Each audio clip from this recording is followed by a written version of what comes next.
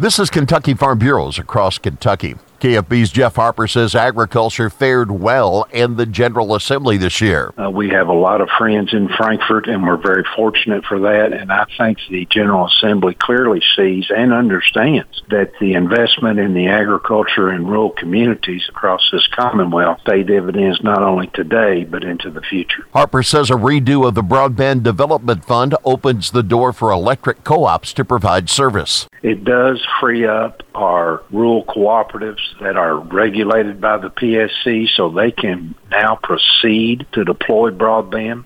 The other thing that this legislation will do is it will create the Office of Broadband here in Kentucky, which will then allow them to apply for more federal dollars that was passed last fall in the infrastructure. Reliable broadband is essential for agriculture and rural development. This is Across Kentucky.